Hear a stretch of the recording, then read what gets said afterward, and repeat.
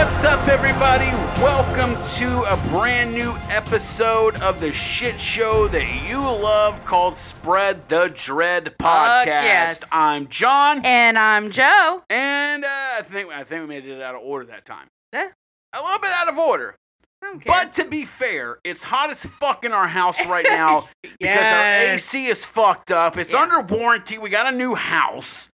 But because it's under warranty, everybody who's going to help us out with it's dragging their fucking asshole on it. Yep. So we're sweating balls, but we're still going to record this, aren't we, Joe? Yes, we are. And despite our equipment.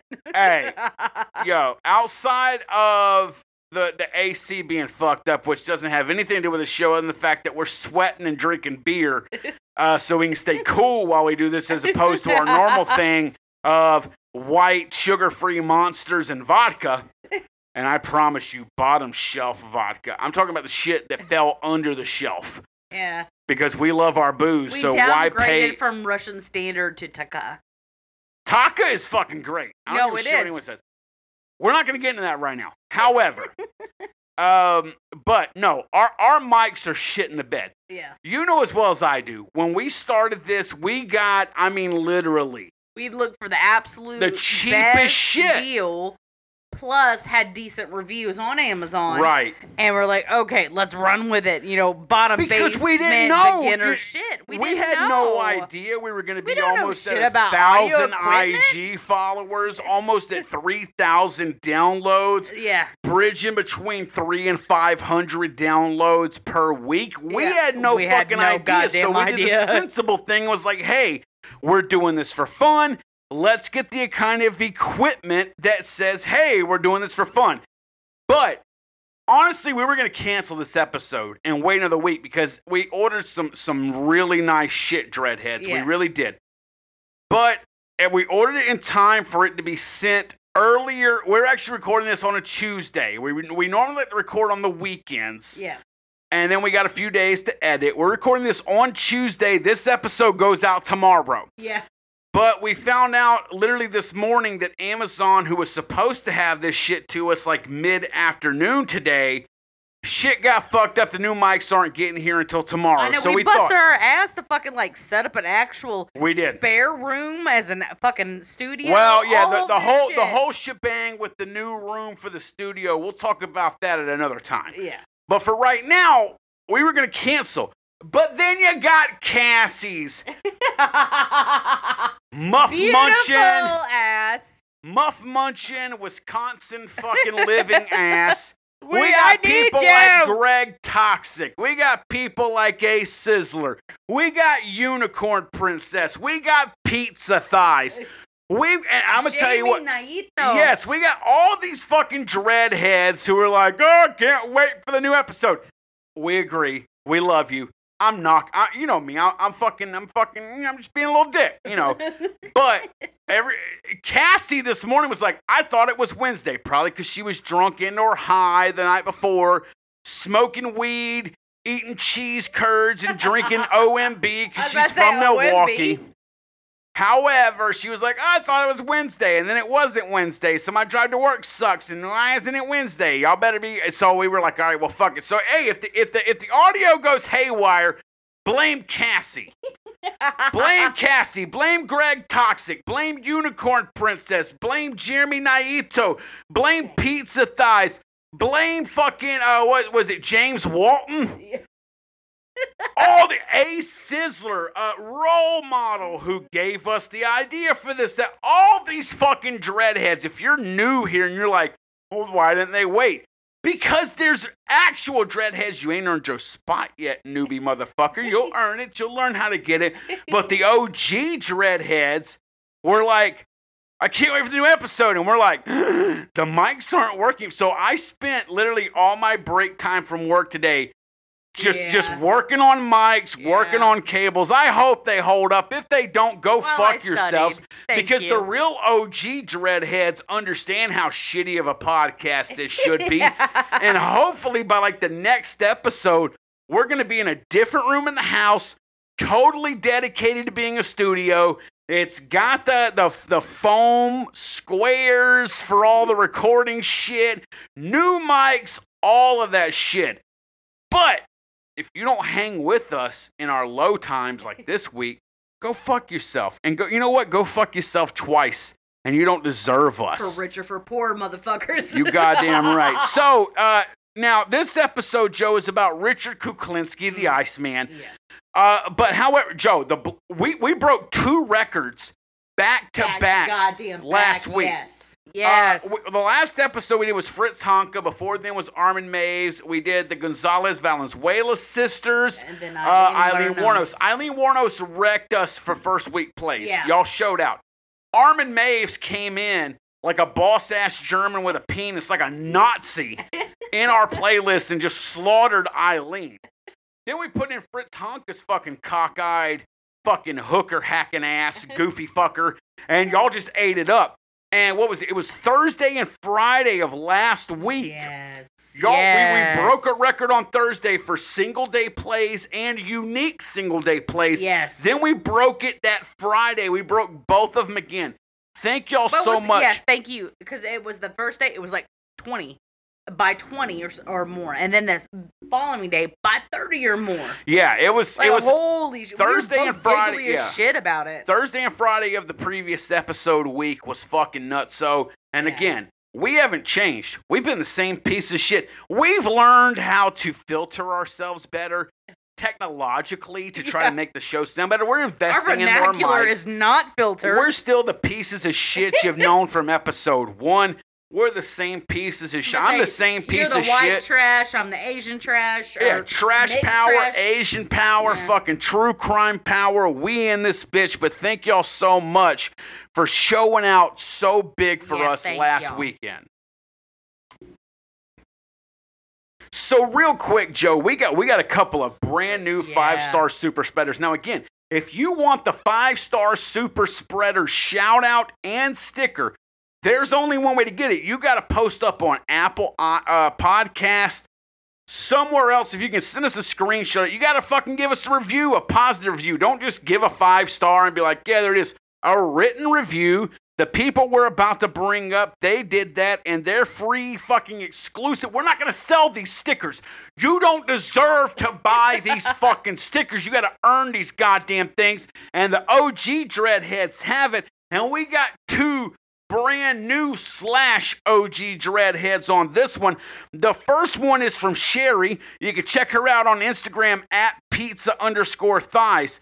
So she left a love fucking... that username, by the way. Yeah, I love pizza. I love broads' thighs. Cassie could agree with that. She loves women's thighs. She probably likes pizza because she's from Wisconsin. There's cheese on pizza. Fuck it. But she said, hey, I randomly picked the first episode to start on. Turned out to be the Gonzalez Valenzuela sisters. If y'all haven't checked that out yet, y'all need to. Yeah. One of our more obscure topics, but they hold a Guinness World Record. I ain't saying shit beyond that because you need to fucking check it out and be a true dreadhead. Check it out now. She said, I can't even focus on the actual info, Joe, or breathe because I am laughing so fucking hard. Also, all caps, trash power. Obviously, Sherry's a white mutt like me. If you're a white fucking asshole, we don't need to do white power. Fuck white power. KKK's already fucked that up. We don't need that shit. No. If you want to be white, hey, I'm white. I love everybody no matter what the fuck their color is, but I want my own fucking calling card. Trash power, motherfuckers. Trash power says I'm white. If you're black, brown, yellow, polka dot, red, whatever, I stand with you. But trash power, goddammit. So Sherry Mosley in Texas, your sticker will be hitting the mail this week. Go ahead, Joe. I'm sorry. I was just going to say... the Asian has to comment on trash power. No, honestly, she's only 50% trash, everybody. Take it with a grain of salt. I thought it was kind of funny what I had thought of when I saw her message in the inbox of IG. I was like, does that technically make me like, I don't know, panda trash? Panda trash? Yeah. Because you're Asian and white? Trash panda, yeah. No, what you're called is... I'm over here drinking a fucking Bud Light. Like... You seriously have more white tendencies than me. Yeah. Which is beautiful. This is why in the future we're all going to be yellow. We're going to have we're going to have dreadlocks. Bring in more black guys so that we all have bigger dicks and I'm saying that as a white male. bring in the blacks. We got to make sure the black guys penetrate good dicks in the future. The 22nd century needs to be ruled by yellowish, brownish, tannish, khaki people with really fine hair. Yellow guys with big dicks. Slightly narrow eyes, and fucking just hanging hysterectomies. That's the future, I'm telling you. At that point, we do that, the aliens will start talking to us. No. They'll be like, they've got it figured out. All right, so moving on to the second 5-star super spreader. We got Jennifer from Palm Beach, Florida. You can check her out on Instagram at Dresden2713. She had a hell of a time getting the reviews to post. I will tell you, with Apple, 24 to 48 hours before it actually shows up. Yeah. But Jennifer, she wanted this exclusive Spread the Dread sticker so goddamn bad, she just hammered them in there. And much power to you, babes. I appreciate it. She says, y'all kick major ass. Thanks so much for being a kick-ass podcast and all that stuff. She's awesome. So welcome, Jennifer. Yes. And welcome, Sherry, to being an actual Dreadhead. Your 5-star super spreader stickers are hitting the mail this week. So that's our new 5-star super spreader Dreadheads for this week, Joe. Now, for them and our old cats, where is the best place to check out all things Spread the Dread podcast, Joe? Oh, the brand new website just got updated at spreadthedreadpodcast.com. What are they going to find there, Joe? Oh, there's more to announce. You take your time. I'm sorry this intro's a little long, but we have some stuff to talk about, Dreadheads. And if you're new here, fuck off. You're new here. We're not fucking playing this shit around you. Settle in, scoot into your seat, grab some popcorn, welcome to the shit show, and listen to Joe right now. So we actually I just updated. I'm gonna take credit. Take credit. credit. You should. Yeah, you should. Sorry. This is all you, not me. Yeah, so I actually just spent the last week completely updating the website. We have direct links, obviously, to the top 8 podcast platforms that we're hosted on. Yeah, we're on way more than those 8, but for the streamlinedness of the web, I promise you, no matter where the fuck you're listening, we just wanted to make it easier. We're on there. If you listen to Spotify, Apple, Google, Amazon, Stitcher. Podbean, Castro, oh god damn! There's so Cast many, FM. Yeah. Well, we're on iHeartRadio, I think. Maybe Pandora, whatever. Yeah. All that shit. We're on there, but we wanted to streamline the website for the main shit, because most of our stuff comes from Apple and Spotify. Most people, I ain't knocking you if you do otherwise. Not in that order, though. No, it fluctuates. Yeah. 1 week Apple will be tops, and then the next Spotify is honestly our main thing. Yeah. Because obviously, Dreadheads, we're fucking white trash, yellow trash, black trash, brown trash, red trash, all that shit. So a lot of us have Android. So again, Spotify, Podbean, Stitcher, those like to cross the party lines, which is how we do it here. So, but back to Joe. Back to you, babe. So outside of just those main podcast links, right? We got the top 8, and we also have our YouTube and our BitChute is up there. But now we have a merch store. Holy shit! Now you can spread the dread and shop the dread. Yes. Dun dun dun. There are new designs. I busted my hump to make sure that Dreadheads had something new to fucking look at. You did. Every design on there, again, apart from our caricatures of Billy and Mandy, the Grim Adventures of Billy. Yeah. Now, Joe did tweak them and stuff like that, but all the designs you'll find on our store, that's Joe. That is Joe. Joe designs our website. Joe designs any of the art that you see here. That's all fucking Joe. And again, I will say it, we ain't the top podcast out there, but we are the best looking shitty podcast that has ever existed in this goddamn game. And that is because of our resident, I have a BS in psychology and I'm currently going through RN school, co-host Joe motherfucking Jones sitting over there. And I yield the floor right fucking back to her. But anyway, so yeah, we now have merchandise. There are several designs and stickers and shirts, but we have also added a donate button, but it's a lot more elaborate than what it used to be. We have tiers. Now, I'm not going to go into all of that, There are different tiers, but feel free, jump in, give it a look, see if you want to give us more money, especially now that we've had to fucking reinvest into more fucking equipment. Help us out. Yeah. Well, the thing is, and there's been some people that have already donated to us, and I promise you, we're going to backfill that. So if you gave us $5 one month, you fall into a tier. Yep. We're going to fucking honor that because that's the way we do it here. We do not do this podcast for profit. No. What you give us goes back into the podcast. Every goddamn I cent. got a very good job.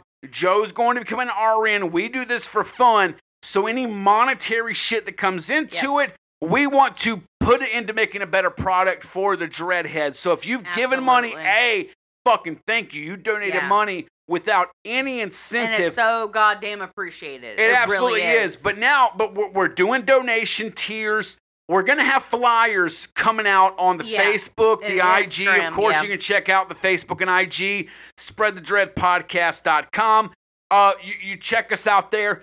Those are going to be coming in the next 24, 48 hours. It's going to break down all of the donation tiers. All of that stuff. 24 hours from the point we're recording is going to be live by the point you fucking hear this episode. Well, I meant 24, 48 hours before the flyers go up on IG and Facebook. Okay. The website's live, motherfuckers. Yeah. You can go on there, and feel free if you check the website. Ejaculated and just fucking click. You're the first woman that's probably ever confessed to that and or had it. And as a guy, a straight cisgendered white male, I thank you. But if you have any questions, feel free. Hit us up on IG Messenger, Facebook Messenger, or spreadthedreadpodcast@gmail.com or... No, I said or. I'm passing it to you. STD Pod on Snapchat, motherfuckers. Again, if you ever hit up our Snapchat, you are never talking to John STD. No. John STD don't have it on his phone. Whatever the fuck you sick fucks do to Joe, you're on your fucking own. But yeah, if you're curious about it and you can't quite find it, we're rolling it out. We're trying to do our best on it and everything like that. But if you have questions, feel free to reach out on Snapchat, IG, Facebook, or through our Gmail, spreadthedreadpodcast@gmail.com. There is a merch store. There now is donation tiers, and there's a lot of cool shit in those donation tiers. We're not going to get into this episode because honestly, all through PayPal, by the way. I know we've reiterated that we will not do Patreon. If you're listening to earlier episodes, we did secure a Patreon to make sure we held it. We actually currently still hold it. Yeah. We are not using it. Patreon takes far too much money from the people they handle, and a lot of the stuff with Patreon is all about donating to get extra episodes, clips, chats, and stuff like that. We can't do that. I'm busy. I work a full-time job. Joe is full-time in RN school. We got have kids. 2 kids. The best we can do is give you some freebies for donating to us, and we felt like to do that, the best way was through PayPal, because if you've bought anything online in the past fucking decade, you have PayPal, but we have the tiers listed there. If you're listening to this and curious, follow us on IG or Facebook, and you will get the flyers very, very soon that will break all of this down. And we always appreciate anyone who gives us any financial support, and we appreciate any of y'all who cannot give us financial support. What we want the most, tune in and fucking listen and spread that dread. That shit's free always. So now, Joe, one final bit of things. We got a new promo, a podcast promo swap this week. Our promo swap comes from No Exit with Nicholas Correes. That's IG at no_exit_with_Nicholas_Correes. Nicholas Correes is an old school dreadhead, but he has a great podcast that's all of new horror and mystery stories and shit like that he is creating. So you definitely, we want to sponsor him. He's no threat to us. He's a different genre. So you can easily love Nicholas Correes and Spread the Dread. We ain't competing. but you definitely want to No go jealousy. support. You No definitely jealousy. want to go support Nicholas Correa's The No Exit podcast. It's a beautiful fucking thing. Right now, we're going to roll that promo footage for you. Experience creatures from beyond the black depths. Hear spirits wail from the edge of nowhere. Feel skeletal hands reaching out from the abyss itself. Find all this and much more on No Exit with Nicholas Correa's original horror stories you can't hear anywhere else. Look for it on your favorite platforms, iTunes, Stitcher, YouTube, and many more. No Exit with Nicholas Correa's. Listen tonight. So again, that was our podcast promo swap with No Exit with Nicholas Correa's. You can check out his podcast on all major platforms and follow him on IG at no_exit_with_Nicholas. That's NICHOAS_Correa's CORIZ. An OG Dreadhead that should be followed and appreciated by all OG Dreadheads and new Dreadheads alike.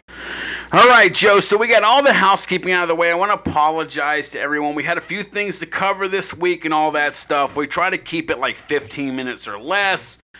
Not the case tonight, but it's okay. It went a little bit over, but now let us get to the subject of this brand new Spread the Dread podcast, and that is the Iceman, Richard Kuklinski. Joe, break down that bio like only you know how. Absolutely. So Richard Kuklinski was born April 11th, 1935. He died March 5th, 2006. He was convicted of 5 murders, but claimed he killed 100 to 200 other fucking people. Yeah, now I will say, if anyone has any kind of passing familiarity with Richard Kuklinski, more than likely you think that he killed more than 5 people. He's kind of here we go, I'm going to rhyme with, and this proves that, hey, I've been fucking smashing vodka shots, but your boy's on point. A grandiose and verbose serial killer.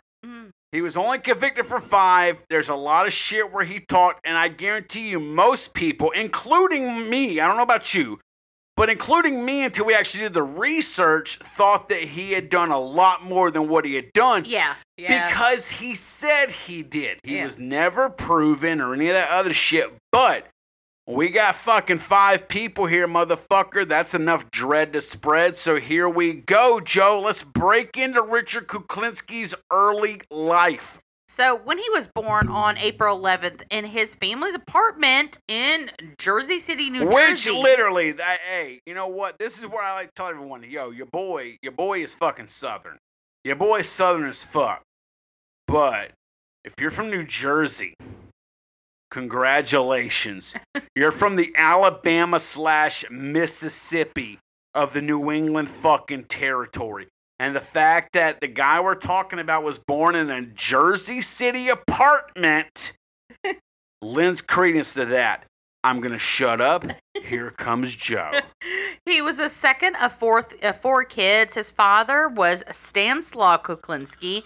His father was born in 1906 and is a Polish immigrant from Karwowsk, Muscovian Voivodeship. God damn it, I can't even fucking pronounce that. Karwowsk, Masovian Voivodeship. Now back to Joe. Yeah. I love the fact that I'm drunk and I'm the one that the fucking the half and half on this show calls and says, hey, white boy, how does Poland designate their shit? And I go, I'm so sorry. The white shit. boy in the room has so much common with like the Polish and the Russians that we I cover, love and the Germans. I love multiculturalism, i.e. why I ended up with a fucking half Filipino Irish broad and my children are mongrels and I fucking love it. But I've pronounced it correctly. Joe, continue. His mother is Anna McNally, born in 1911 in Harrismith, New Jersey. She was a daughter of Irish immigrants from Dublin, Ireland. You know that spot. Yeah, I do. Cabbages and potatoes are either flowing like wine or they're not flowing at all. And if they're not flowing like all, there's a goddamn civil war. She actually worked as a meat packing plant, but unfortunately, she was a zealous goddamn Catholic. What else do you expect from an Fucking Irish Catholic from the early technically 20th century, 1900s? I think that's why I always expected is because my dad was like a vehement fucking like atheist. Because he was just like, well, I would like to point out, religion. if you're listening to episode 17 about Richard Kuklinski and you haven't checked out the other 16 prior episodes, you will know that when a parent or parents are very religiously zealous, I'm not naming a religion. I'm just saying, when the mom or dad and or both are really into their religion, it's crazy the kind of fucked up people they turn out. Well, anyways, so Stanislaw was a violent alcoholic who beat the kids on a regular basis and sometimes even beat his wife Anna. Now, to let y'all know, Stanislaw was from Poland. If you're from Poland listening to this and going, hey, we don't all beat our wives, that's groovy. But I have an example, and I love Polish people. Why don't you give me an example of a good parent who drank a lot and beat his wife Joe back to you? Stanislaw would leave the family for large periods of time and would end up returning drunk and, obviously destitute. He would That's the blow best all way the to money come on home alcohol. drunk. Hey, I've been gone. I ain't got shit to fucking repay anything. But hey, you got any fucking food in that kitchen, babe?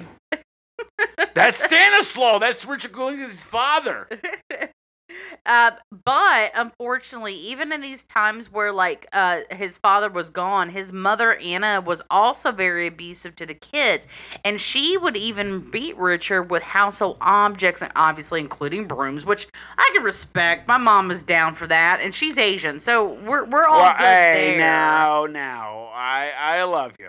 I love you, but when you say your mom's Asian, everyone's like, oh, she's speaking third party. Her mother's probably Korean or like Vietnamese. No, Joe is half Filipino. So when she talks about getting hit with brooms, take it to the motherfucking bank. It really happened. Honestly, I never got hit with the brooms. It was always my brother. Your pure white brother. Yeah. Apparently, Filipinos are way more racist than white people. But that's neither here or there. Yeah, that's a whole We're here to spread the episode. dread. We're not here to spread the fucking conspiracy. But yeah, Anna, she was definitely down with that shit. And Richard Kuklinski, a.k.a. the Iceman who we're talking about, during his trial, confession, yada, yada, yada, he actually said, quote, my mother was a cancer who destroyed everything she touched. So that's pretty much it for what we have for Richard Kuklinski's childhood, Joe. Let's bring us to fucking all of us to scope on family, marriage, and early crimes for the Iceman. Okay, so Kuklinski had an early marriage to a woman named Linda, and I think honestly, Joe, I've only ever been married once, and that's to you. Pretty sure I may have an ex named Linda that I don't remember. If you're white and you played the field before you got married, I think there's a Linda out there. That's like that's like the Jane Doe of, hey, I whored around a little bit, is a Linda. And if you're listening to this and you're a Linda and you're a dreadhead, I'm sorry your parents named you incorrectly. But your name in white trash history means, hey, she led to my downfall. Back to Joe. Here we go. So Kuklinski had an early marriage to a woman named Linda, and they ended up having two sons, Richard Jr. and David. Now, while Kuklinski was working for a trucking company, he ended up meeting a woman named Barbara Pedrici, Yep. and they were married in 1961. Oh, yeah. They had 3 children: Merrick, Christian, and Dwayne. So Richard Kuklinski had 5 kids, 2 different marriages. He had Richard Jr., David, Merrick, who was a girl, Kristen, and I would imagine was a girl, and Dwayne from 2 different marriages. Go ahead, Joe. Barbara, she often described Kuklinski as being quote unquote good Richie and quote unquote bad Richie. Yeah, let's break down between good Richie and bad Richie. Now, good Richie was the perfect family man who loved his wife and the kids and just enjoyed being with them and doing like family shit. Now, bad Richie would sometimes be gone for months and would be rage-filled and abusive to Barbara and the children. Now, his daughter Merrick spoke of a time that Richard killed her dog right in front of her after she came home late. So it was like a form of punishment.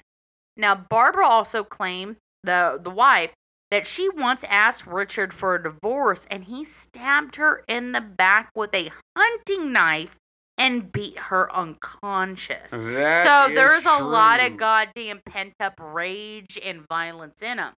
Now, Kuklinski, he worked in a film lab in Manhattan in the mid-1960s, and he had access to master copies of films, and, you know, he used these to make and sell bootlegs. Whoop. And if you don't know what a fucking bootleg is, sorry, we're not going to go into that. Oh, you should know what a bootleg is. You technically probably listen to a bootleg podcast.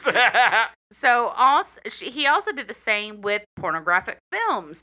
Now, he was arrested for writing a bad check, but the charges were dropped. Whoa. The only crime he was ever convicted of prior to the murder charges at this point.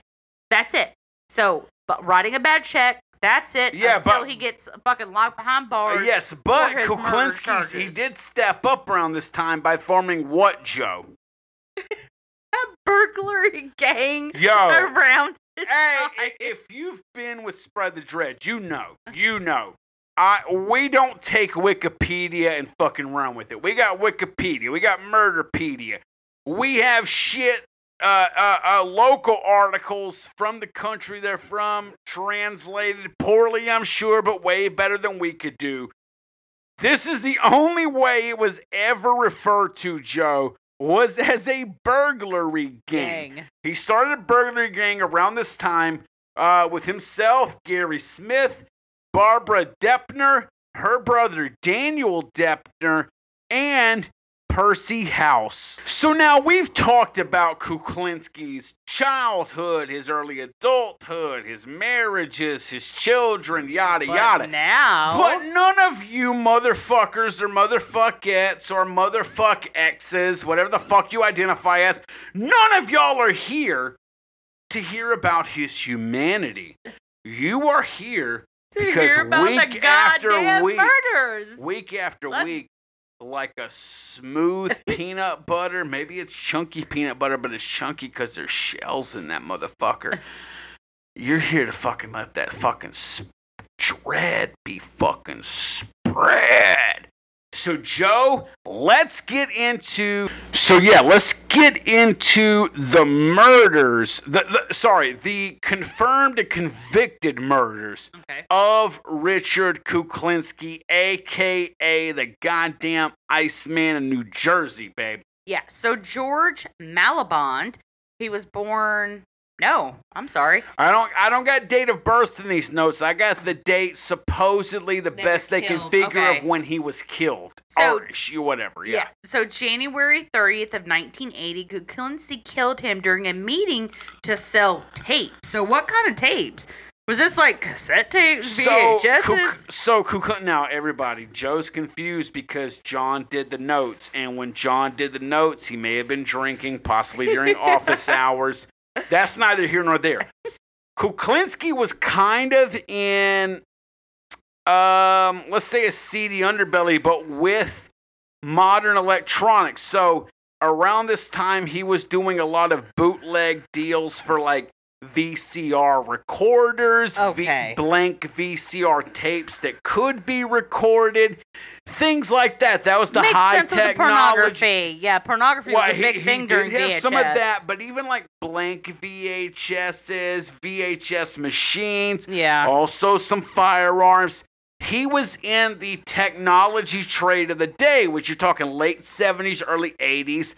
That's VHS. Yeah. Okay. So that's what it was. When we say, it was going to selling tapes, it was, if I'm reading correctly, and again, this is John. If you say, what a fucking shitty show, blame John, not Joe.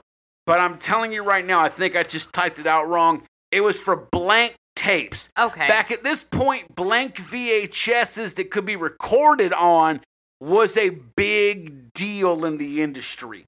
And he was kind of Makes running a sense, black though, coming out of the market 70s, it really access does. to it. So Okay. continue, Joe. So Mellibon reportedly had $27,000 on him at the time. Oh, yeah. And now his body was discovered a week later in a 55-gallon drum near the Chemetic chemical plant No, in Jersey. Chemetex. Oh, I'm sorry. Chemetex chemical plant in Jersey City. Now, My brain literally thought Chex Mix when I looked at it. I would love some savory Chex Mix right now. It's God got the damn little it, stuff. Bud Light. Got Fuck the y'all. rye chips in there. That's some good ass Chex Mix. However, George Maliband hasn't been eating Chex Mix since the fucking 1980. Kuklinski cut Maliband's tendons so his body would fit into the drum. Interesting. Yes, That it's now- only the tendons. So he had some anatomical reference that he understood how like joints pivoted. I'm gonna Just guess. saying. I'm gonna guess he stuffed Maliband head first, and that what it was. Nothing about Kuklinski Kuklinski literally seems like one of those guys that was a cold-blooded killer. Don't get me wrong, but dreamed of being a far more successful and notorious cold-blooded killer than what he was ever actually proven to be. Now, again, all of you can say, oh, Kuklinski confessed to 100 to 200 murders. Only proven for 5. Does that mean Kuklinski only committed 5? Abso-fucking-lutely not. But we're spread the dread. We'll give you our opinion, but we got to give you the fucking facts. The dude was only convicted for 5 murders. Yeah. He said all this shit to the authorities, and their side of the story was that they couldn't corroborate the multiple other murders he confessed to. Interesting. But when it comes to George Miliband, he's fucking signed, sealed, delivered, guilty. George Miliband's brother, Joe, told police that George was meeting Richard Kuklinski the day he disappeared. So let that rest while we go on to confirmed victim number 2, Paul Hoffman. Yes. So on April 29th, 1982, 51-year-old pharmacist that bought tapes from Kuklinski in Paterson, New Jersey in a store that had a back room of stolen items and bootlegs for sale. Yeah, so around this time, So he apparently, went there. apparently Kuklinski had kind of like a back room storefront, basically, where people could come. Versus he had to go to them. They could kind of come to him for all the stolen goods and yada yada yada. And Paul Hoffman was a legit pharmacist that thought that he could get stolen drugs off Kuklinski for cheaper, make a better profit, but I'll let Joe explain as she goes. Okay, I've never heard of Tagamet because it's not currently a peptic ulcer medication. So not currently. Tagamet, I know it says stuff about ulcers, but I remember it from back in the day. It was really good for acid reflux and heartburn. Mm-hmm. It was one of the first. Now don't quote me. It's that old school Zantac. I then. won't say that it was over the counter, but it was. You didn't need a lot of shit. But yeah, what did you just say, Zantac? Yeah. Yeah, it was so like Ritalin is to Adderall, Tagamet is to Zantac. Yeah. It's kind of that fucking forefront before they kind of made it better. Yeah, it's an anti-ulcer. But back yeah. then, Tagamet was the motherfucker of all motherfuckers when it came to acid or reflux and shit like that. Yeah, so Hoffman, he was last seen on his way to make this deal with Kuklinski and reportedly had $22,000 on him. And that's something you're going to keep seeing. So I'm just going to go ahead and say it, him being like the Iceman and being like, you know, oh, I went out and like cleaned up people. There's a lot of money involved, and that's all I'm going to say. Well, you didn't do the notes. The Iceman signature comes from one specific event. Okay, there we go. Yeah, all and right. it makes total fucking common sense. But yeah, no, Richard Kuklinski was about money. Richard Kuklinski would snuff out your fucking 2-year-old, fucking child if it was a net financial gain for him. So again, spread the dreads here, motherfuckers. I'm not here to fucking play. Tendencies. I'm not here to play into this shit. Kuklinski has a lot of mythos built around him that provably he does not deserve. Because what we can prove about Kuklinski was that Kuklinski loved bootlegging and loved money. Had nothing to do with murdering people. If people got in his way between his bootlegging and his earnings, he had no problem snuffing them out. But they weren't crime of passions. There wasn't a trend or anything like that. Oh, here is exhibit A, B, C, D, E, F, G, H, I, J, K, L, M, N, P, Q, R. It doesn't fucking matter what their MO is. If that person was standing between or in the way of Kuklinski earning money, he did not think fucking twice, which as a motherfucking killer from New Jersey, what else do you fucking expect? Shout out to my New Jersey Devils. But Joe, let's get into the third confirmed kill of Mr. Gary Smith. Yeah, so in December of 1982, he was a member of Kuklinski's burglary gang. Now, Percy House, another member of the gang, was arrested in this month and agreed to inform on Kuklinski. Exactly. So he was like, hey, I'm arrested. I'm going to turn in evidence to absolutely. lessen my I'm going to save my skin. You want the boss? I'll give you the boss. I'm going to save my skin. Yeah. It's New Jersey. Yeah, I'm Percy House. Win. Yeah, so now Kuklinski, he was already fearful of this and told the other members of the gang to lay low. Now, Kuklinski ended up renting them a room in North Bergen, New Jersey. When Smith left the hotel to visit his daughter, Kuklinski, obviously he was already worried, he was making a deal with authorities himself. Yeah, when Gary Smith left, no matter what legit alibi he had, Kuklinski said he's going to the fucking cops. Yep, and I'm going to save my own ass, yep, so to speak. We're going to save us all. Fuck him. So, Kuklinski fed Gary Smith a cyanide-laced hamburger. Yep. And Daniel Deppner strangled him with a lamp cord. Which, if you don't remember earlier, Daniel and Barbara Deppner, brother and sister, they were part of the gang too. They had just as much to lose. Daniel Deppner was like, yeah, fuck this guy. You told him to stay put. He's going out. I don't give a fuck what he says he's going to visit. Let's fucking take care of this potential rat ASAP. Now, when his sister, Barbara, did not return with a car to dispose of Smith's body, Kuklinski and Daniel Deppner placed the body under the bed in the hotel room. Right. So Barbara, Daniel's sister, she was apparently at least aware of this plan to kill Gary Smith. She was supposed to show up with the car so they could sneak Gary Smith's body out of this hotel and get rid of it. She never fucking showed up. So Kuklinski and Daniel Deppner just kind of fucking hid Gary Smith's body under the bed in the hotel room, Joe. And the room was rented out several times over the next week. Guests would complain about the smell in the room, but once it got too much to be ignored, the hotel manager of said hotel, where Gary Smith's body was stowed under a fucking bed, investigated and found Gary Smith's decomposing body on December 27th of 1982. That tells me 2 days after seedy, Christmas. That tells me that's a seedy goddamn hotel. Well, yeah, because the manager, Nobody everyone's just went like, up. hey, that room stinks. And the manager goes, oh, duh. That's fine. And then finally, like, the fourth person was like, yeah, I've been here before, and My normally it eyes smells are like watering. it normally smells like sex and hooker armpits, but it's a little different right now. It's kind of gamey. And he was like, well, wait a second, that's new. Almond-y. Yeah. Well, what is it? Oh, it smells like fucking Too almonds. sweet. Yeah, we don't sell almonds here. I can't have Sweet my and pungent. I can't have my guests expecting us to stock fancy nuts such as almonds. I better go and check this out. And boom, Gary Smith's body is recovered. Which, Joe, brings us to the fourth confirmed convicted murder from Richard Kuklinski, the Iceman. One, Daniel Deppner. So to tie up fucking loose ends, Daniel Deppner. The loosest of ends. Hey, bro, Was thank killed- you for disposing of that body.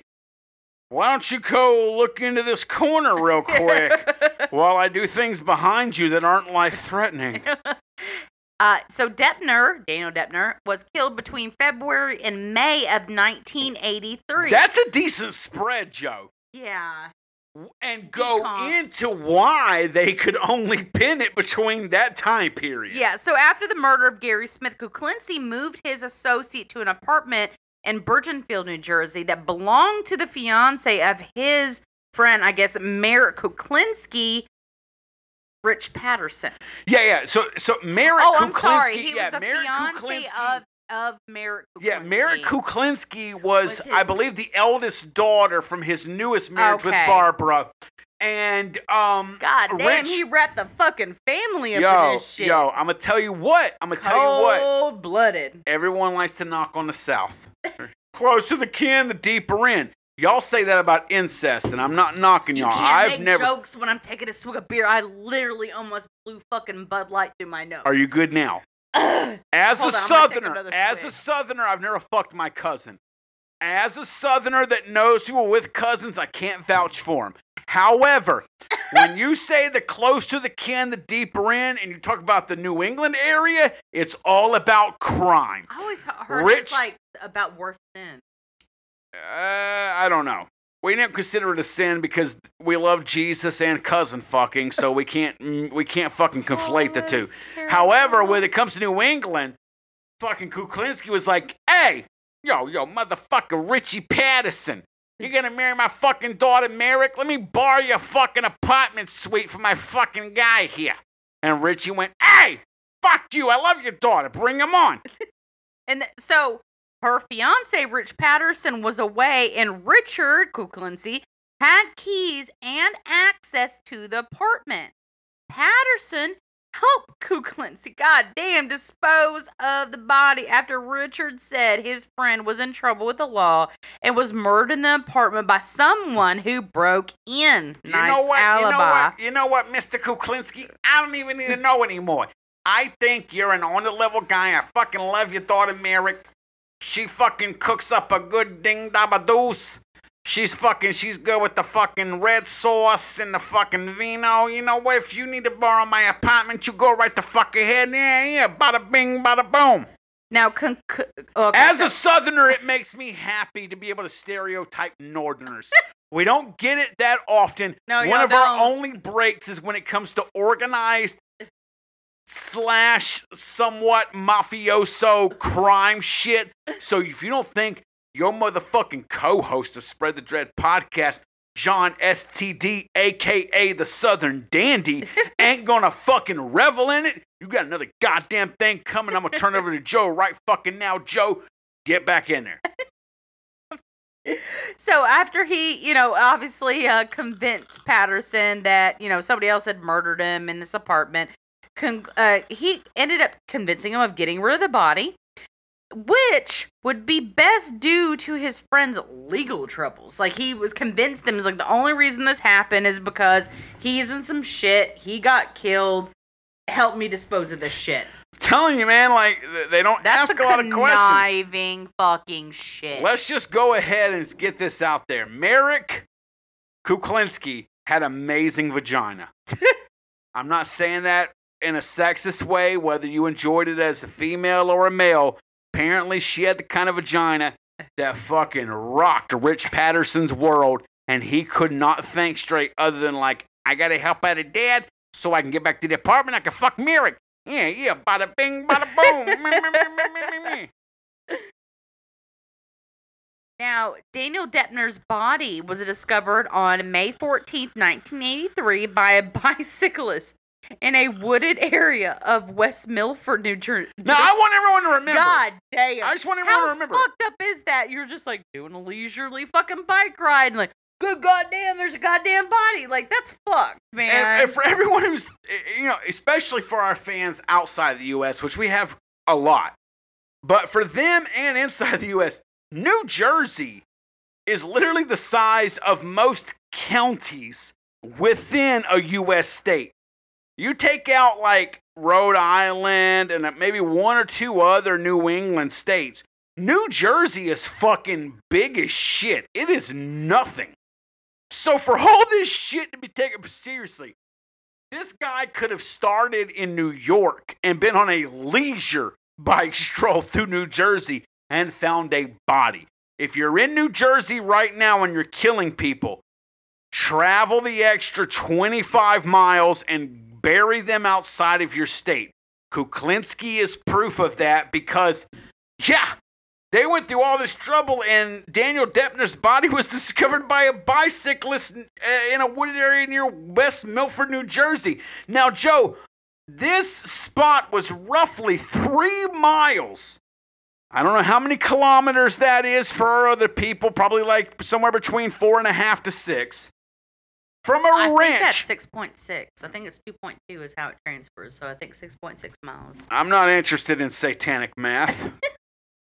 However, I'm probably not right, but I think. But per U.S. measurement, i.e. Jesus, Daniel Deppner's body was roughly only about 3 miles from a ranch that Richard Kuklinski and his family often visited to go horseback riding. How goddamn dumb is that? Wait. Again, if you're going to murder in New Jersey, for God's sakes. No fucking links. Murder in New Jersey, do not dispose in New Jersey. That's just fucking, to me, that's murder. Hell, take the extra amount of time. I dropped a lot of things right then if you heard all those things. Joe's gonna take over. My phone, tablet, and vape both dropped. Not because I'm drunk, but because I'm so focused on presenting a good episode for you pieces of shit. And Cassie, I'm talking to you most of all. Listen to Joe right now.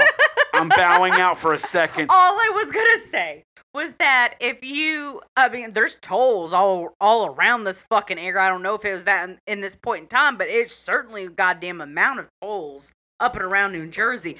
How about you drop a fucking body on one state line and immediately haul ass to another state line and get yourself a toll ticket so you got a goddamn alibi? Wouldn't that be hilarious? I'm just saying. Wouldn't that be hilarious, though, if that's how he got caught up? Like, Son of Sam got caught with parking tickets.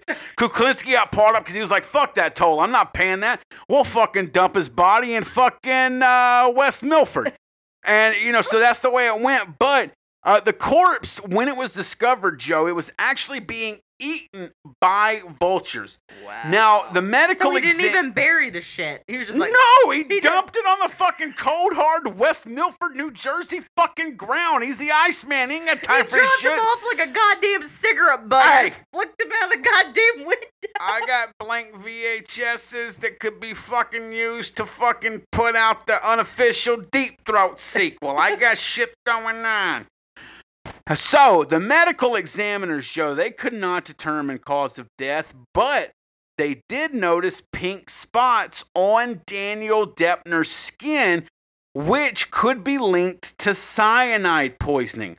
They did determine that Deppner was strangled and surmised that the poisoning may have incapacitated him prior to the strangling because there were no signs of self-defense, which is very rare in a grown man of Deppner's age when killed by strangulation. Yeah. Deppner also had undigested food in his stomach, meaning that he died while eating or right afterwards. Forensics actually found that the food in Deppner's stomach was burnt beans. I don't know if those were pintos, black eyes, what the fuck ever, frijoles negros, whatever the fuck you into. They were fucking burnt beans. But they reasoned that the food was home cooked because restaurants would not normally serve burned food to people. So again, I thought refried beans would kind of go into that category. Well, apparently Daniel Deppner didn't have refried beans. I'm gonna go ahead and say a fucking mookish white dude from New Jersey at best. He was serving him up some kidneys or something like that. Beans, the most basic white boy fucking bean, northern beans, whatever. None of them were meant to be fucking overcooked. And eventually we're stacking the deck towards Kuklinski being his own fucking downfall. Now, this immediately leads us into Louis Masquet. This is the fifth and final victim that he was actually convicted of. In his namesake. Yeah. So, he was discovered on September 25th, 1983, but he actually went missing on July 1st of 1981. Now the reason I do want to preface this. I'm going to let you get right back to it because I want you to do it. I saw notes that Louis Masquet was missing for like 6 months up to 15 months. And I'm saying between Wikipedia, Murderpedia, articles, this and that. Again, when it comes to Wikipedia, I don't care if I have one single source that bucks it. I will always err against Wikipedia. Yeah. So err with caution, absolutely. If you find something different, but it's Wikipedia based, I would more than love to chat with you, but I'm not going to see it your way. Louis Masquet was a little bit tough to confirm all the details. I was literally bouncing between like 3 to 5 articles the most about him versus any other aspect of Richard Kuklinski.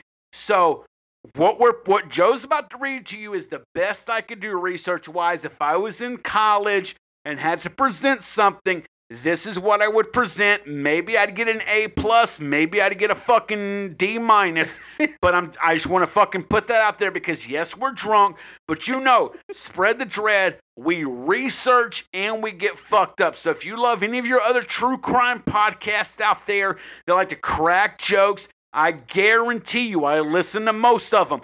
They're just regurgitating Wikipedia at you while cracking jokes. We want to be different. I promise you that's what it is. And I'm going to turn it back over to Joe right fucking now. Honestly, sometimes we need a drink to get past the facts. Just no, say that. I'm telling you, I do, when me we are or Joe. empathetic people. There is times where we're like, holy. Usually, when it comes to notes, we depend on whoever between me or Joe has the easier week that week with work.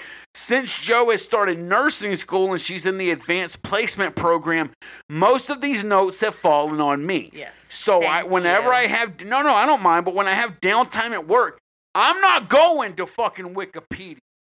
I'm not going just to Murderpedia. I'm pulling literal fucking articles and shit like that, and I'm cross-referencing it. I dare you, if you're listening to a true crime podcast that loves to make irreverent jokes and joke and make funny humor, I guarantee you, no matter fucking what, and we don't pat ourselves on the back much, Joe. We don't. We love being the shit show. We're the shit show.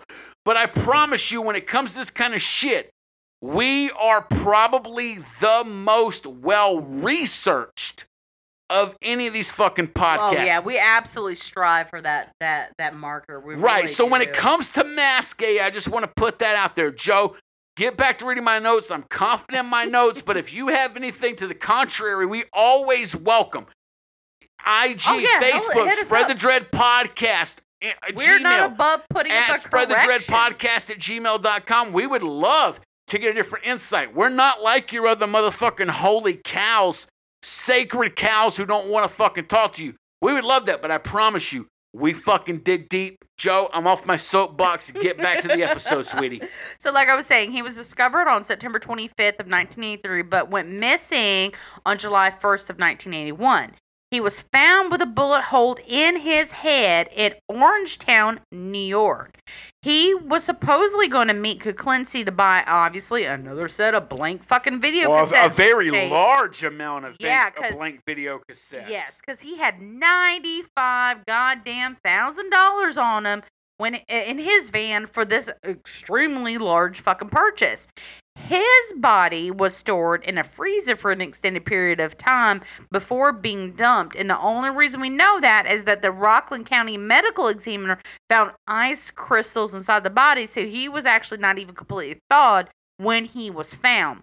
Now, this led to Kuklinski's name, the Iceman, there we go, being used in the media. Exactly. So, and if you were under the guise of myself, guys, is that he's the Iceman, he's like a mafia hitman, like he's ice goddamn cold.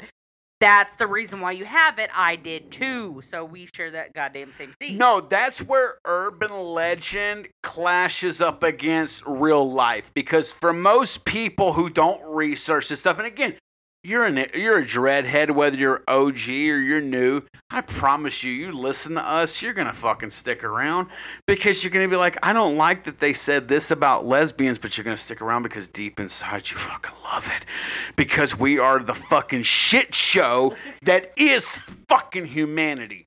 But when it comes to Kuklinski, and this was even before I did the deep dive research, I think I even told you, I was like, he was known the Iceman because he was this cold-blooded mafioso killer. Yep. Look, maybe he was. Maybe he wasn't. However, we have to take into account what people are saying, and per the powers that be, whether you like them or not, nothing ever linked to Kuklinski outside of these 5 murders other than what seems to be his grandiose opinion of himself. Mm-hmm. So literally, the Iceman... And I'm saving my personal opinion until the very end, but I do agree with you on that front. Well, no, because the whole idea of the Iceman comes from this murder. Yeah. But 99 out of 100 people, if they know anything about Kuklinski, they're going to think, much like you and I did before doing this research, that it come from being a cold-blooded mafioso hitman. Yeah. No, it didn't. It came from one murder that was proven and linked to him out of 5 murders, where he stored a body into a frozen containment center. It had nothing to do with the other shit. This is where the name came from. So again, I love the almost urban legend status of Richard Kuklinski. I fucking adore it. It's actually way more cool than who Richard Kuklinski was. It was, yeah. I'm not here to spread anything other than the dread. And when we talk about spreading the dread, that's the dread is a wool shawl that is keeping the truth nice and cozy in the cold weather. This is the reason that Richard Kuklinski was known as the Iceman, and that had to do with his 5th and final linked murder of Louise Masquet. So the conclusion of Masquet immediately brings us into the sting and arrest of Kuklinski. Oh, yeah, because they ran a sting on this motherfucker. Yeah. Watch the old school movie with Paul Newman about the sting. This was a sting. They fucking caught Richard Kuklinski with both hands red and are fucking guilty. So Pat Kane, he was a New Jersey State Police officer, had been building a file on Kuklinski due to his connection with the burglaries and stolen merchandise sales in the area. Yeah, because everybody that was linked to this shit, everybody knew that they were going to meet Richard Kuklinski before they went fucking missing. Yeah. He didn't do a goddamn, again, for the Iceman, he certainly didn't leave a cold trail. This motherfucker was sloppy as shit, Yeah. Joe. Yeah, no, he's like, oh, there's 5 unsolved fucking murders since, I'm good. You know, he was the last person. Look at how that big of a state Kuklinski- New Jersey is. Yeah, No one's gonna catch me. yeah, no. That unlikelihood that there was even 2 fucking other serial killers in that span of time is highly unlikely. So, Right. I'm sorry, I digress. So, BATFA, BATFE, Special Agent Dominic Palafrone, goddamn, and Pat Kane That's a name, ain't it? worked with Phil Solomon, a close friend. I cannot get past these goddamn names. So we're up in New Jersey, so Yeah. these are all fucking really ass, and Yeah. I'm gonna say it right now. I thought I could pronounce these. if this is the slurred as part, fuck. if this is the part where you fucking tune out because he's insensitive to New England stereotypes, go fuck yourself. I don't care. Pat Kane was the New Jersey State Police officer. He had been building a file on Kuklinski due to his connection with the burglaries and stolen merchandise sales in the area. Pat Kane eventually linked Kuklinski to the 5 unsolved murders since he was the last person each of them were seen with. Now, Operation Iceman was started between the New Jersey Attorney General's office and the Bureau of Alcohol, Tobacco, and Firearms. They got involved because Kuklinski was also dealing firearms. So the BATFE Special Agent Dominic Polifron, that's a big name to remember, along with Pat Kane, worked with Phil Solomon, a close friend of Kuklinski's. Now, posing as a mobster, this is Dominic Polifron. He was posing as a mobster named Dominic Provenzano. He purchased an illegal handgun and a muffler set from Kuklinski. While Polifron was recording Kuklinski, the Iceman, Richard Kuklinski, Actually confessing cold as ice. He's such a fucking to badass. having a corpse in a freezer for more than 2 years. Yes, which brings us back to the murder of Louise Masgay. So- There we go. Yep. So Kuklinski also told Polifron that he preferred poison. He would say, hey, I prefer poison because, quote, why be messy? You do it nice and clean. Bada bing, bada boom. I've played the Sopranos game on PS2. I know what I'm fucking doing. Kuklinski asked Polifron if he could get him pure cyanide. Now, It's actually again, relatively easy. Just saying. fair play, but we're talking about in the 80s. And again, Daniel Deppner was one of the ones that they had linked. Hey, he was part of Kuklinski's burglary gang. And the markings they found on him were consistent with cyanide poisoning. So Kuklinski had Pink asked BATFE Special Agent Dominic Polifron if he could get some fucking pure fucking the poison for him. So Kuklinski, after confessing to Polifron, being like, hey, why would I be messy and make it nice and clean? I would love some more cyanide. Polifron said he would get Kuklinski the pure cyanide if Kuklinski would take care of a Jewish cocaine dealer for the mob. So now, How weird is that? well, it is weird, but I want everyone who's listening to take remembrance of this topic. Because prior to now, nothing is ever linked to a mafia or mob boss, whatever. But this is the point where I think Kuklinski, he kind of spun his web in the mythos of being connected to the mafia. Because Polifron acting, he was a fucking BATFE agent, acting as undercover, asked him if he could do this. Kuklinski detailed in recording. Yeah, he detailed in recordings with Polifron how he would do it and gave examples of how he used cyanide on a hamburger in a previous murder to take care of a rat. If you don't know what we're talking about, pause, rewind about 5 minutes, and boom, there you are.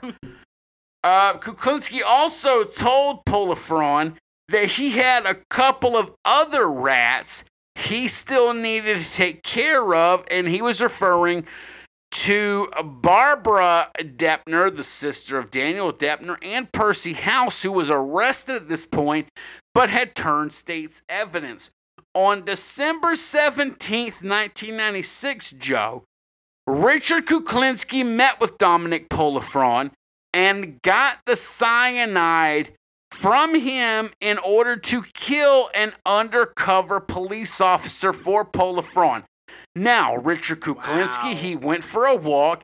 He actually tested the cyanide he got from Polifron on a stray dog, but he rendered that the cyanide was fake because nothing ever happened to the stray dog. Is that scenario? Just saying. Just putting that out there. Well, depending on your opinions about animals. Yeah.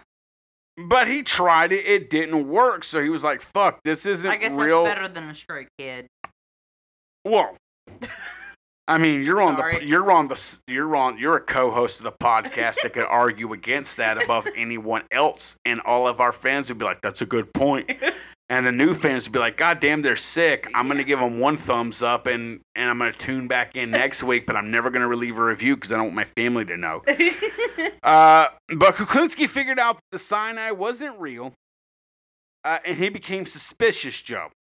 So Kuklinski, he didn't attempt the murder that Polifron had kind of set up to kind of catch him, and instead he went home. 2 hours later, Joe. Yeah. Richard Kuklinski, the Iceman, was arrested at a roadblock. So is the roadblock the same as a driver's license check? Roughly, yeah. It's like a stop in traffic, and the best they can do is check you for ID and shit like that. So I'm going to assume, because we're from the South, that that's what a roadblock means. Not necessarily that they were looking for Richard Kuklinski. Driver's license and registration. Oh, hey. They were looking for Richard Kuklinski, but hey, if we can mop up anybody else in the process, we're the law. We love money. Let's do it. Yeah. Absolutely. So, potato, who fucking knows? But 2 hours later, Kuklinski was arrested at a roadblock. Now, Kuklinski's wife, Barbara. Tell us about Barbara, Joe. This is his second wife. Yeah. Current wife while this is going down. Yeah, but numero dos. She was charged with disorderly conduct for inferring in his arrest. Inferring. God damn. Yeah, two very different fucking things, especially in this context. Interfering in Kuklinski's arrest. Yeah, she was not playing fucking by the rules. She was fucking throwing down with it. And at this point, we now have an arrested Richard the Iceman Kuklinski. And so this actually sets the stage for Kuklinski's fucking trial. He was charged at this point in time with 5 counts of murder, 6 weapons violations, attempted murder, I guess singularly, robbery, and attempted robbery. Yep. It was shown that Kuklinski had large amounts of money in Swiss bank accounts and had already had a flight reserved to head to Switzerland. Which I'm going to say this. Smart goddamn motherfucker. I'm going to say this right now. I'm going to say this right now as a white Southerner. That line Joe just said was all you need to know that Kuklinski was white. The fact that she said it. It was shown that Kuklinski had large amounts of money in Swiss bank accounts and already had a flight reserved to head to Switzerland. I typed that. I did these notes and I went, that's a white motherfucker. That's all I could think. That's a white ass motherfucker right there, Joe. Oh, abso-fucking-lutely. So, He had all this money. He was also held on a $2 million fucking bail bond and forced to surrender his passport. Make sure he doesn't go to Switzerland. Yeah.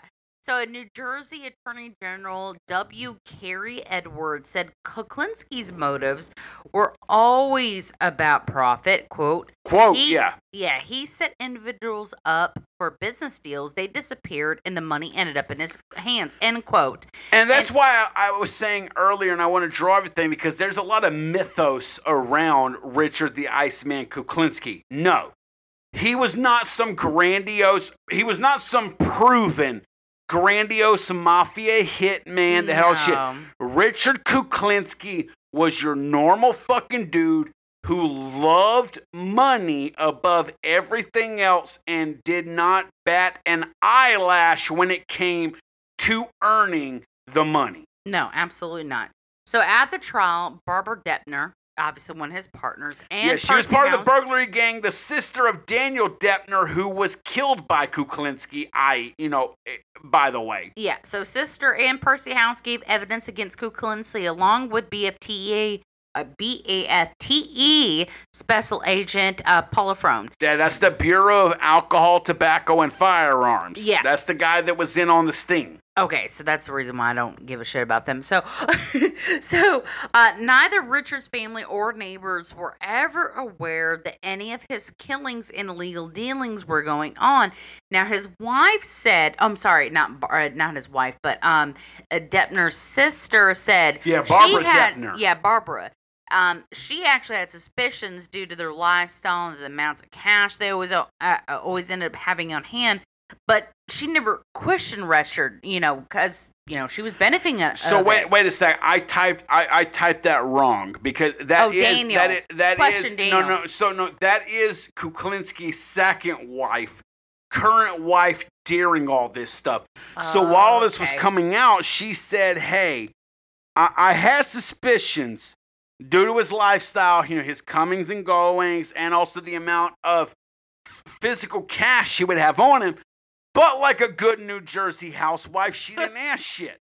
So I think she was of the mind of like, getting her nails done, her hair's done, and the kids are taken care of. Like, if I don't ask when shit hits the fan, and I say I don't know, I'm not lying. Oh, I could pass a polygraph at that point, really. Exactly. But in March of 1988, Joe, Richard Kuklinski was found guilty of the murders of Gary Smith and Daniel Deppner. Now, we mentioned 5 murders earlier. These are the 2 murders that took place from Kuklinski that were involved in his burglary gang, Gary Smith and Daniel Deppner. He was found guilty, but the jury found the deaths were not proven to be by Kuklinski's conduct, Joe, which meant no death penalty. Richard Kuklinski was sentenced to a minimum of 60 years in prison at the age of 52. After the trial, Joe, Richard Kuklinski confessed to the murders of George Miliband, Paul Hoffman, and Louis Masgay in exchange. Now, he confessed to these other we named 5. Yeah. He was convicted of 2. He confessed to the other 3. But he did this in exchange for the firearms charge against his wife, who was helping him resist arrest when he was arrested. Yeah. There was an illegal firearm found in the car at the time, so they could pin it on both of them. He was like, okay, wipe that off her record. And also a marijuana possession charge against his son to be dismissed. This resulted in an additional, Joe, 2 life sentences being added to Kuklinski's sentence with no parole, Joe, until he was eligible, until he was the age of 111. And Barbara, his second wife, actually divorced him in 1993, roughly 6 years after his conviction. Now, this is a beautiful fucking introduction into the actual Iceman tapes. Right, he's convicted now. He's gone. He's gone. There's no death penalty, but the motherfucker is gone until he dies. Yeah, this adds into like the social stigma, or you say like trendy stigma of the Iceman. Honestly, I think what we're about to discuss now, the Iceman tapes, most people, that is what they know of Richard Kuklinski versus everything from his conviction and prior. Yep. Most people know about the Iceman tapes, which is why this mythos has developed around him versus actually knowing what he was convicted of and everything prior. Joe, I yield back to you. Okay, so in 1992, 2001, and 2003, Kuklinski sat down for a series of interviews known as the Iceman tapes, quote unquote, for HBO. Yep. Now, during these interviews, he claimed to have murdered over 100 people in ways and started killing at the age of 14 using homeless people as practice. Yeah, I'm going to diverge here. I'm going to diverge here. I will say this because I noticed a little bit of a linguistic bluff in what I did. Mm-hmm. As far as in ways, Kuklinski confessed to really not having a modus operandi. He killed him in various ways. It wasn't about so much as thrill killing as it was for profit. Now, we look back at Kuklinski's confirmed and convicted murders, and they were either for profit or for protecting his profit. So I won't say that that's wrong. However, once he was convicted and knew he was in jail until the day he died, he spun this romantic idea of himself killing for profit, in my personal opinion, Joe. No, I can agree with that. So, during these interviews, again, he actually claimed to have murdered over 100 people in different ways, and started killing at the age of 14 using homeless people as practice. None of the alleged murders could ever be connected to Kuklinski, even though authorities believe that he probably did commit more than 5 of the murders he was charged with. Right, even the authorities were saying, hey, we got him for 5, he's 5. Probably done more than 5. If you look back... Even if you're just a dreadhead and you look back at the 16 prior episodes, it's way too they cold normally and don't calculated. catch people with everything. No. You should always add a few on top of it, and that's what they were doing. But they had him on the 5, and they certainly said, hey, he's probably more responsible for 5 than what we know of, but the motherfucker is not responsible for 100 or 200 like he's saying. Yeah. So at this point in time, he was still alleging that there was mob connections that he had participated in or was responsible for many more infamous mafia murders. Like we said, there's no connection to the mob until you get to BAFTE Special Agent Polifron, who was posing as a member of a mafia family. Prior to that, it was him taking out customers that had large amounts of cash on them at the time and taking out members of his burglary gang that he was worried, Joe, were going to snitch him out. Back to you. So in 2002, an interview with forensic psychiatrist Dr. Park Dietz stated that he believed Kuklinski actually suffered from antisocial personality disorder and paranoid personality disorder.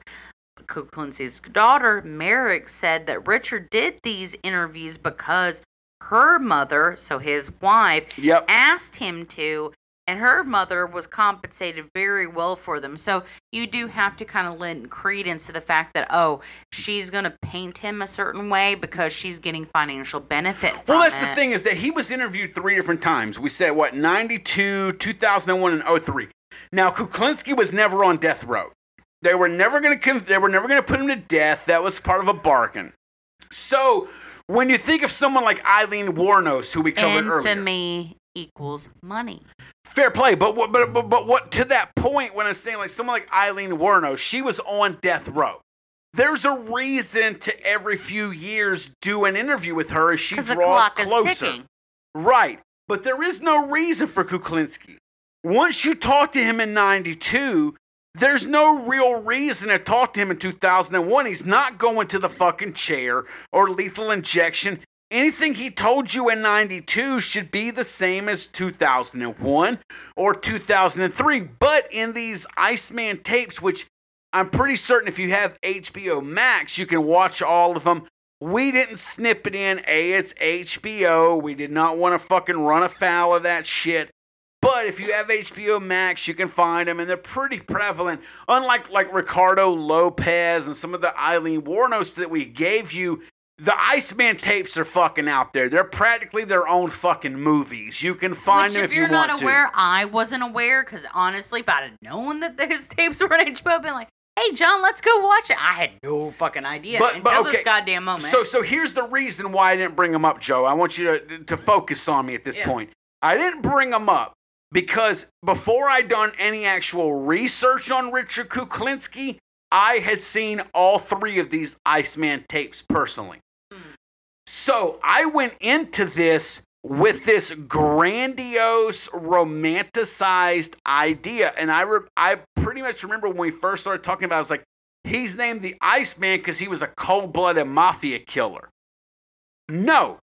The interviews, if you watch them, I promise you, take them with a grain of salt. You are watching a man who provably, I'm not going to say for sure because none of us really know, but from what we can prove, he had a self-inflated ego, a self-aggrandized image of himself and what he was doing. Again, I'm not going to say... So the opposite of us. Oh, yeah, well, we tell you it's the shit show. Richard Kuklinski tells you it's the fucking golden, sparkly show. But from what we can prove, and that's all we can take away at this point, we can speculate all day, but from what we can prove, his interviews were from someone who thought far higher of himself than what he actually provably did. And again, that's not to mean they're a great watch. Go watch them. You absolutely should, especially if you're in a true crime. Anytime you're in a true crime, if they're talking to the actual killer, you should always want to listen. Take it with a grain of salt. You're dealing with a fucking psychopath. Yeah. But it's certainly worth the fucking time. And in Kuklinski's case, it was someone, at least evidence-wise, had a more self-inflated idea of himself than what was actually proven. And then you have his oldest daughter with his second wife, Merrick, who said, hey, he did these to fatten my mother's pockets. So if I'm Kuklinski and I'm trying to look out for my wife, I'm going to leave you wanting more in 1992. But I want you to want more in 01 and 03. That is very much a throwback to an older episode where we covered Fred and Rose West, where it was suspected, especially for their eldest son, their youngest son, that was the only reason Fred confessed and wanted them to fatten their fucking pockets because he was trying to protect Rose. Yeah, he was definitely trying to protect Rose. Yeah, so that actually lends a lot of fucking credence. I would say in that instance, Fred was trying to protect Rose far more than he was caring for them kids. And go back to listen to that episode. Fred didn't give a fuck about those kids. Luckily, they were kind of goddamn bit, unless they were his. Yeah, they were kind of at his disposal. They were beneficial runoff to him trying to protect Rose. This leads us into the death of the Iceman. Yep. So in October of 2005, Kuklinski was actually diagnosed with Kawasaki disease. That's four-wheelers. He's got ATVs and jet skis just crawling out of his ass in prison. I will be the first. I'm correct, Joe. Right? Sure, I don't fucking know. You would know better than me, RN student.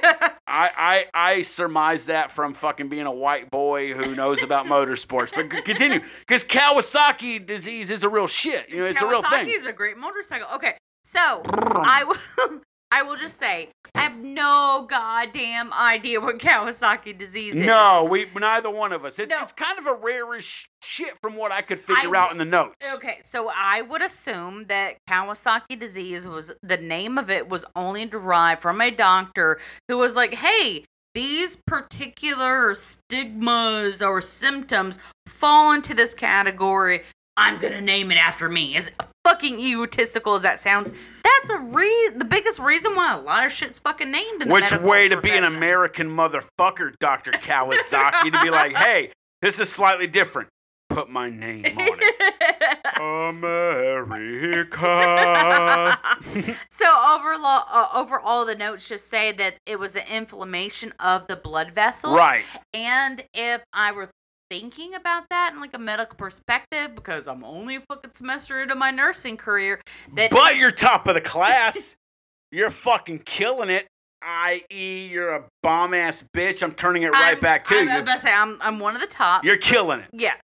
So, if I was looking at this and just like direct notes, so inflammation or infection of the blood vessels would honestly mean that there's an issue with constriction or blood flow. So I'm not sure if that means that there's going to be like death of tissue on Fair play. extremities, or if that means that the heart is not pumping correctly, And or I myself, there's not a good enough circulation. I don't know. I myself and all dreadheads listening appreciate your input because you clearly didn't look at the future notes. Not mean that in a negative way. You're giving your opinion before I'm reading. going line by before goddamn reading line the facts, and that's via fucking Bud great Light. because Richard Kuklinski was transferred to a secure wing at St. Francis Medical Center in Trenton, New Jersey. Kuklinski actually, Joe, asked the Wow. doctors to revive him should he develop cardiopulmonary arrest, but his, at this point, former wife, Barbara, had signed a do not God resuscitate damn, a order. DNR. God damn. God, hey, that's them. That's She's them. like, I don't want him to that's come them. back. That's them beautiful bouffant fucking Aquanet hairspray Jersey bitches right there. Y'all know who y'all are, men. If you love them, watch your back. And if you're ever in a hospital, somebody fucking slaps a form in front of you, says DNR, that is a do not fucking resuscitate. This is why Snooki should never be in charge of your fucking medical history, my Jersey bros and broettes. A week, Joe, before Richard Kuklinski's death, the hospital actually reached out to ex-Mrs. Kuklinski, Barbara, to see if she wished to overturn this the motherfucker order, to die. but she said, nah. Yeah. Nah. I'm too busy fucking hanging fuck out I at the want Jersey to. Shore and doing it. So And on on March Yep. 5th, 2006, Yep. Richard fucking goddamn Iceman Kuklinski Yep. died at the ripe old age of 40. or No, 70. you read that wrong. What My the eyes crossed. fuck? My eyes literally Your crossed. eyes crossed from booze, you fucking Yeah, hold on, pull the reject. I phone love away. you. He died at the age of 70. from cardiac arrest. God Yep. damn it, I am sorry. It looked like 40. Fuck. Hell. Woo. So with Richard the Iceman Kuklinski dead at the age of 70 in the year of our Lord, crossing my head to my sternum, left tit to right tit to left, 2006, he's done. He's off the face of the planet no matter what all the shit he confessed to and said he was a part of. We were able to, the system and powers that be were able to prove that he was a serial killer that took care of 5 people, 2 or 3 of which involved in his own burglary gang. We like to always wrap it up with a bit of pop culture, and in this case, versus most of our other ones, he's got a really well-known pop culture.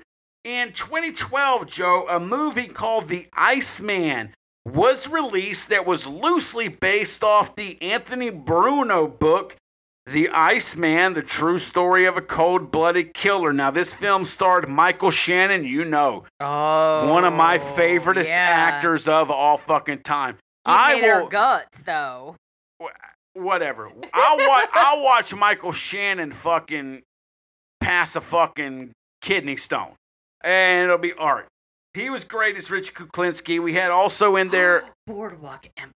he's amazing at Sorry. Boardwalk Yeah. Empire, Midnight Special, everything he's ever touched, he's Yeah. amazing. That'll be another episode. The Iceman also featured Winona Ryder, Ray Liotta, because if you're talking about wise guys in New Jersey, and as long as Ray Liotta has fucking oxygen in his lungs, there's a casting call for him. and also a pre-Captain America, Mr. Chris Evans. Now, this is not the most historically accurate movie. However, I will always, honestly, right now, if someone said, hey, there's a weird film out there of Michael Shannon fucking shitting out a Matchbox car, I would be the first one to tell you, A, it's art because he's an amazing person. Everyone should watch it. Yada. Watch this movie. It's a great movie. It's not a factually great. It's a great movie because, honestly, Michael Shannon just slays everything he does. It's a good movie to watch, but not for the truth. It is In my very experience, embellished. I will agree, but I have no idea about this one. No, Just saying. I actually, again, I knew all about the mythos and the pop culture and urban legend about Richard Kuklinski before I actually knew about the real shit. And I will dare say, because I'm not that far untuned from everybody else, I guarantee you most people, apart from Role Model, again, shout out for wanting us to do this episode, most people know about the mythos, the pop culture, the urban legend of Richard Kuklinski and not who he was. I'm not saying we did the best deep dive in the world. It's Spread the Dread. It's the shit show. We're doing what the fuck we can. But hopefully at the end of this episode, you'll realize Richard Kuklinski was not some larger-than-life figure. He talked a big game. Like many other serial killers talked a massive game. Absolutely. And just like most of those, the shit he claimed for some reason overrides the shit we were able to prove. And Kuklinski is very much in that vein, but he's something that's definitely worth your time. Not just listening to this. Do a little bit digging and research. Stuff. Again, you got Call us out if we fuck something up. We love our fucking listeners. Absolutely. Who are like, hey, you don't know about this, that, and the other? Like, bring it up. No, especially like when we did Snowtown and we had that guy out of Australia. Yeah. He was around. He was Yeah, going to give us wonderful. insight we could never fucking read. So we never unwelcome a healthy conversation. But from someone on the outside looking in and trying to take a deeper dive, and again, because we ain't your normal motherfucking shitty ass true crime fucking podcast that reads Wikipedia verbatim and cracks a fucking dick joke and goes on. We crack dick jokes, but we got research to back that shit up. But when it comes to Richard Kuklinski, he to me is a very fascinating character because I'm someone who was aware of his pop culture far before I was aware of the facts around him. And because I've been on both sides, I can tell you the pop culture that you know about him, even if you only know a little bit, it's worth getting away from that pop culture just to learn a little bit more about a family man who was married with kids and was able to do this shit without them knowing. That is the far more interesting story versus what the media and the Iceman tapes that he said, all that shit presents to you. So that wraps up episode 17, Joe, about the Iceman Richard Kuklinski. I had a blast doing this one. Yeah. This was as actually a lot of always. fun because I think out of most of the ones we've done prior to him, I had a lot of pop culture knowledge about him versus actual knowledge. So I want to thank Role Model on Instagram for bringing this up again. Kuklinski was already on our list, but we pushed it up because we love our fucking fans and we wanted to fucking give that to it. But I had a lot. We had very much like a baseline knowledge of it. And we're Exactly. like, oh, that's interesting enough to go on our list that, God damn it, y'all motherfucking love y'all dreadheads. It keeps growing. We'll cut them out, but we get like 10 more. We'll cut 2, we'll get 10. Right, which is always good. Again, always send us your suggestions. Yes. But again, Kuklinski was already on there, but because Role Model reached out on IG, he got bumped up. Richard Kuklinski was almost, Dreadheads, added in the same vein of a lot of your major pop culture serial killers, such as Bundy, Ramirez, Dahmer, because I thought personally I knew so much about him already because I've watched the Iceman tapes. I've seen the Iceman movie. So I had a very profound knowledge on Richard Kuklinski from a pop culture aspect. So when we were making our list of ideas, he kept getting pushed down because I thought it was going to be old hat. The only reason he got bumped up was because of our IG fan Role Model. And so I was like, all right, I want to throw him or her, either or, neither nor a bone. Let's do it. And I was fucking I was fucking shook because I was like, fucking hell. The pop culture around Richard Kuklinski is like 15 to 20% real and like 80% the shit he said, which is not provable. And Role Model, I hope you enjoyed this episode. Again, this is what we researched and found out. If you agree with all of our research prior to this, but don't like our research on this, I don't know what to tell you. I fucking dug and dug and dug. And the fact of the matter is that if you know about the mythos of Richard Kuklinski, he's not as fucking cool as you think he is. It's still a very interesting story. No. You got a family man with kids who was packing serious wads of cash and showering on his family. One minute he was a great family man. One moment he was beating his wife and he's fucking killing people for 90 grand and fucking blank VHS tapes and this.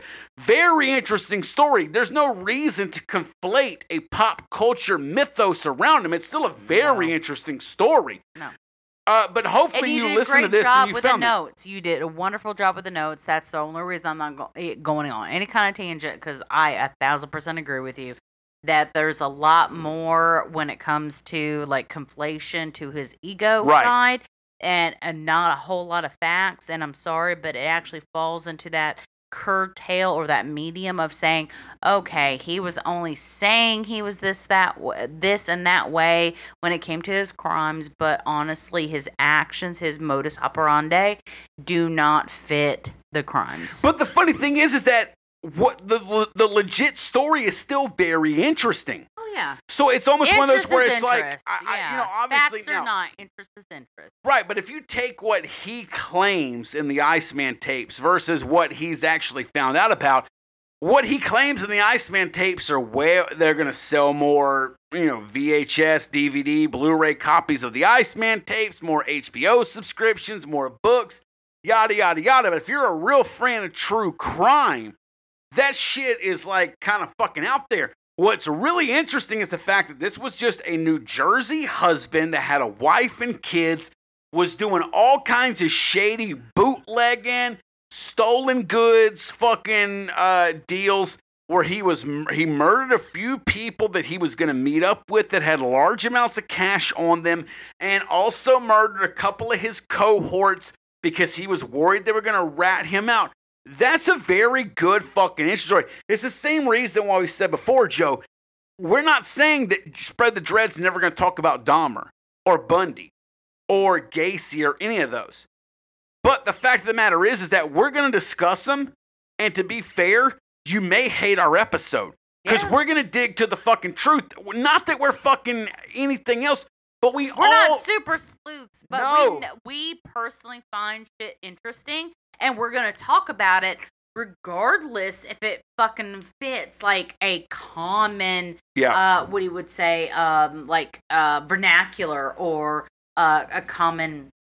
Like their mythology and shit. Yeah. Gacy does not need to fit in pop culture the way he is portrayed now to still be an insanely interesting true crime case study. Yeah. The motherfucker legitimately dressed as a clown.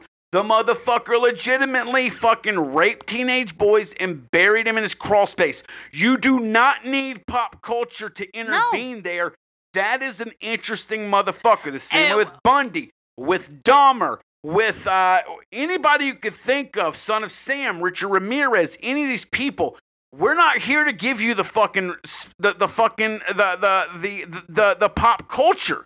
We all know that shit. Yeah. So we will get to them eventually. We will. And I honestly say I want to get to fucking Gacy before any of them else. Big time. Yeah. Because I find Gacy fucking very fucking intriguing. Absolutely. And he was one of the first serial killers that I actually got a lot of like... He was from your home state of Illinois, too. Yeah. He was from Chicago, Illinois. He was actually from a neighborhood where my dad actually grew up.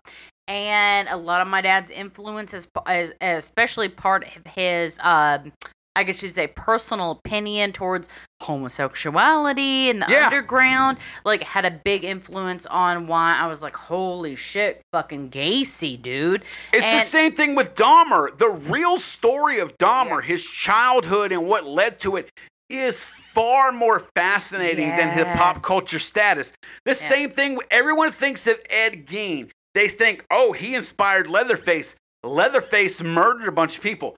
That is not what Ed Gein is about. No. It's honestly kind of tricky to actually classify Ed Gein as a serial Ed Gein killer. is another interest of ours. But Ed Gein is an insanely interesting person. Yeah. He's not the biggest, most prolific serial killer.